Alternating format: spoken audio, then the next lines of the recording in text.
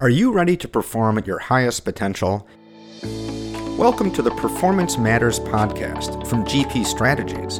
In each episode, we'll interview industry experts, exploring best practices and innovative insights to help you and your organization improve performance. I'm your host, Jeremy Shear.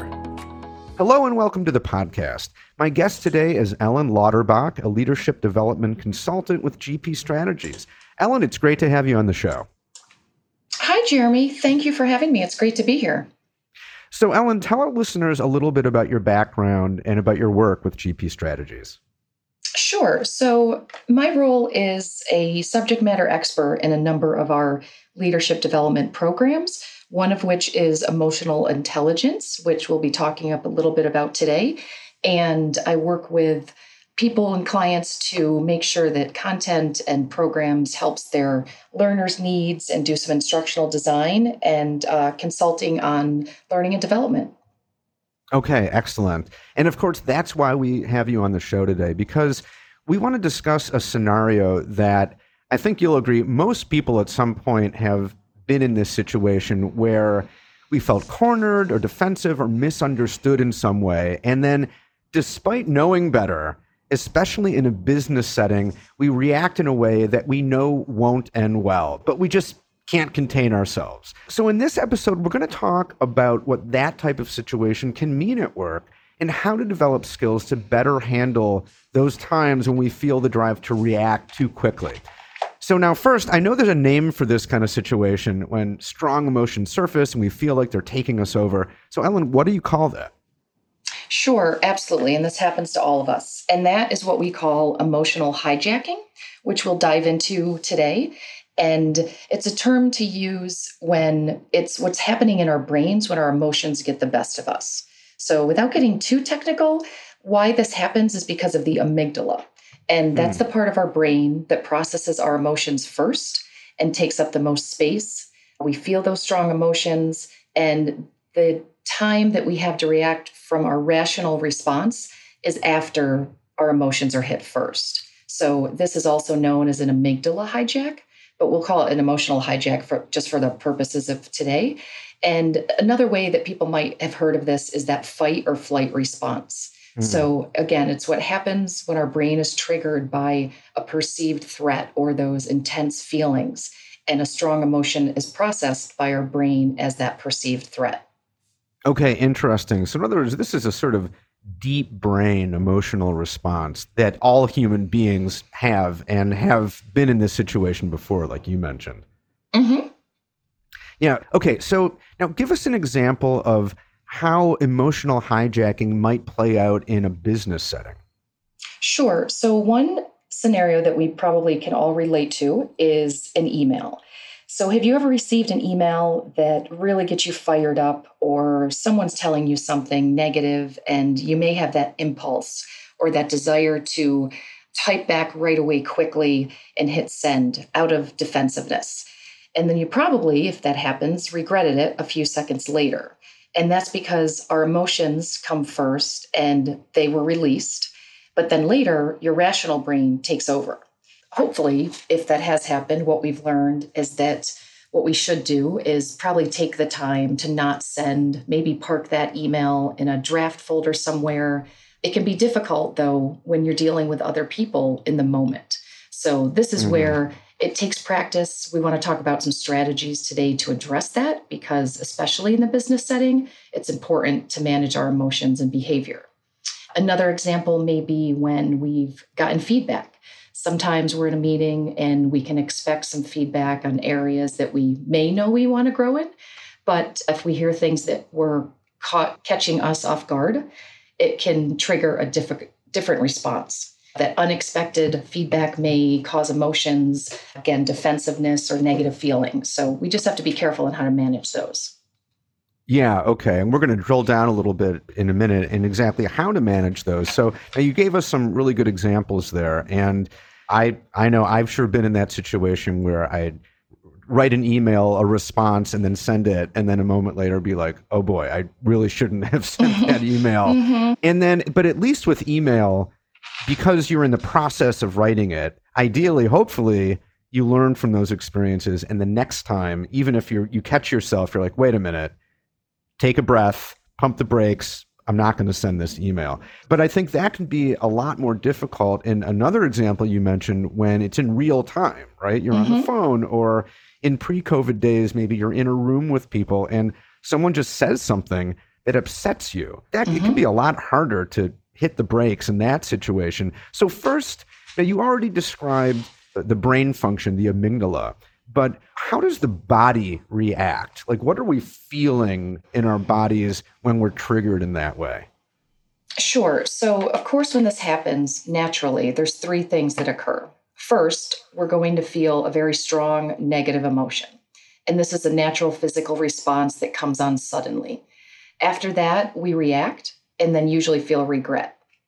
So, emotional hijacking does not lead to that empowerment and righteous, calm and cool state, or it does it show that we've stood up for ourselves, which is where our minds usually are and our thought process. Having that loss of sense of control, unfortunately, makes us have to deal with negative outcomes after. So the goal is to prevent that from happening. Mm-hmm. And I know when I've been in those situations, you can literally feel it, right? Like your heart can start beating faster and you might feel like a tightness in the chest, that sort of thing. So you really can, it's not just in your mind, in your brain, you can really feel it in your body. Absolutely. Yeah. So now, in other words, emotional hijacking is a totally natural biological response and not something that before it happens, you can necessarily rationally say, I don't want to feel this way. But you just feel it. It just happens. But of course, especially at work, you want to avoid or at least minimize reacting in an overly emotional way when you're triggered like that. So now let's talk about how can we learn to short circuit the emotional hijacking response? So when we're managing our emotions, that's self-management, which is what we want to get to with that self-awareness. So the first step in developing self-awareness is that knowing that our emotions come on strong and suddenly, like we just talked about. And the first step is learning to recognize those feelings. And yes, we all have them. They come on naturally. And what we can do is change and shift our reactions and behaviors accordingly with practice. So, for instance, thinking of that email example again, ideally, moving forward, what we would do is draft out our thoughts, park it for a while, come back to it later when we're calm and collected, and we can revisit it with that rational part of our brain. Okay. So even though you might be really angry, you know that if you let that all out, it's gonna be bad. You might lose the respect of the people in the room or on the phone. So instead you hit, like you said, you hit the pause button, maybe think ahead, recognize what you're feeling, and make the rational decision to not react in such a negative way. So once you've done that, what's the next step? Sure. First of all, the second step, and if you've noticed these feelings, the great news is you're already developing self-awareness, and it's important. So the next thing you want to do is try to think as fast as possible the bigger picture and long-term impact of what you may be doing. So you really want to now engage that rational part of your brain. As you said, the best way to do it is calm yourself down, maybe take a break, take a few breaths, and also thinking about the whole situation and the big picture can help. So sometimes we want to prevent the negative energy to take over those regretful behaviors. And if you think of those future consequences, that can help. Okay. So I think it's important to note that the emotions that we're feeling in those moments are real. You might be truly upset, and it might be even really justified. Yet the trick here is to recognize that and assume a calm demeanor. But are there situations where, in fact, reacting emotionally might be appropriate, or at least letting people know that you're upset, even if you're saying that in a calm way? Yeah, absolutely. And that's also part of showing self-awareness is taking the time to express your feelings. There's never anything wrong with that because no one can ever negate or put down how others are feeling. It is personal to them. And sometimes demonstrating that vulnerability can lead to healthy conversations and relationships of, wow, I'm feeling disappointed in this because, and have a conversation about it. Expressing those feelings is powerful, and it can offer other people perspective as well, sometimes to change conversations or get to solution solving and moving forward from there. Absolutely. That's a great point. All right. So now, inevitably, despite our best intentions, sometimes we just lose our cool. We're triggered and we react in an angry way, even though knowing this might not end well. So when that happens, and it's going to, what do you do? How do you salvage that situation? Sure. So again, it will happen. It's probably happened to all of us, and it happens at work. Again, so I would say that the best approach may be to take some time away from the situation, push the reset button. If you did react how you may not have wanted to, or feelings came, rushing out, absolutely. Again, take a step, revisit, have a call with your team or the people on the meeting, talk through it. If an apology is needed, fine. But again, talking through feelings and emotions with others it's not negative. It's not I think, a topic that should be frowned upon, which in the past usually has been at work. We're taught as sometimes children or adults, as professionals or leaders, to suppress feelings and not show them. But again, I think that can really open the door to some healthy, transparent conversations, acknowledging the feelings that you had or the reactions, and work ahead, move ahead from there. Yeah, that sounds like sound advice. So, Ellen, before we wrap up, is there anything else that we should know about emotional hijacking and how to deal with it? Sure. We covered a lot of great strategies about it. One tip that we didn't touch upon, kind of that third step, if you want to have three, is thinking of some role models sometimes that maybe in movies, or an actor or actress that always has that calm and cool demeanor, pretending to put yourself in those shoes sometimes. Think how they may handle the situation. But really, again, heightening our self-awareness and taking time to process the emotions and feelings are key. Thinking about the whole picture as well can be helpful.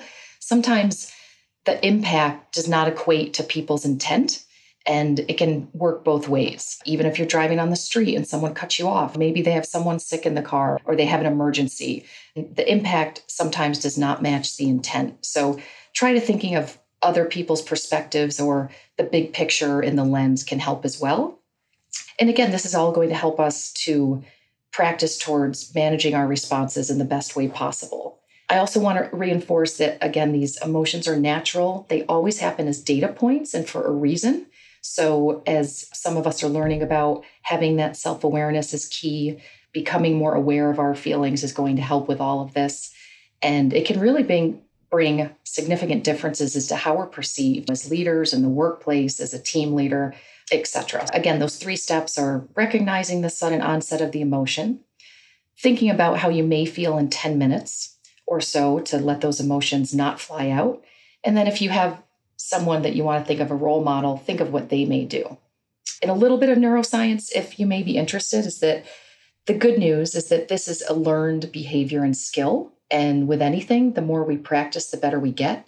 So that relates to a term called neuroplasticity, which as we practice new behaviors and change patterns and habits, our brain is making new neurons and pathways and connections that is going to change into better behavior.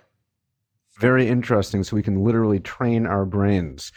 By the way, do you have a role model that you look to for someone who's cool and calm and collected? I do. I would have to say it's actually my brother. He is always calm as a cucumber, very positive, takes things as they come. He's been a leader. He's a father. He has two teenage girls. So he has had a lot of experience with probably emotions arising in the household and with the workplace. And I always think of what would he do and how people perceive him. And and sometimes else, maybe it's a partner at work, another leader or a mentor that you may think of and talk through this about with them. Sometimes having an accountability partner to practice with or strategize with may help as well. Absolutely. Ellen, thank you so much for a really interesting discussion. Yeah, absolutely. Thank you. And I hope some of these strategies are helpful. All right. To all our listeners, thanks for listening. The Performance Matters podcast is brought to you by GP Strategies. Together, we can create a world where business excellence makes possibilities achievable. You can subscribe to the show anywhere you get podcasts and listen on our website at gpstrategies.com/podcasts.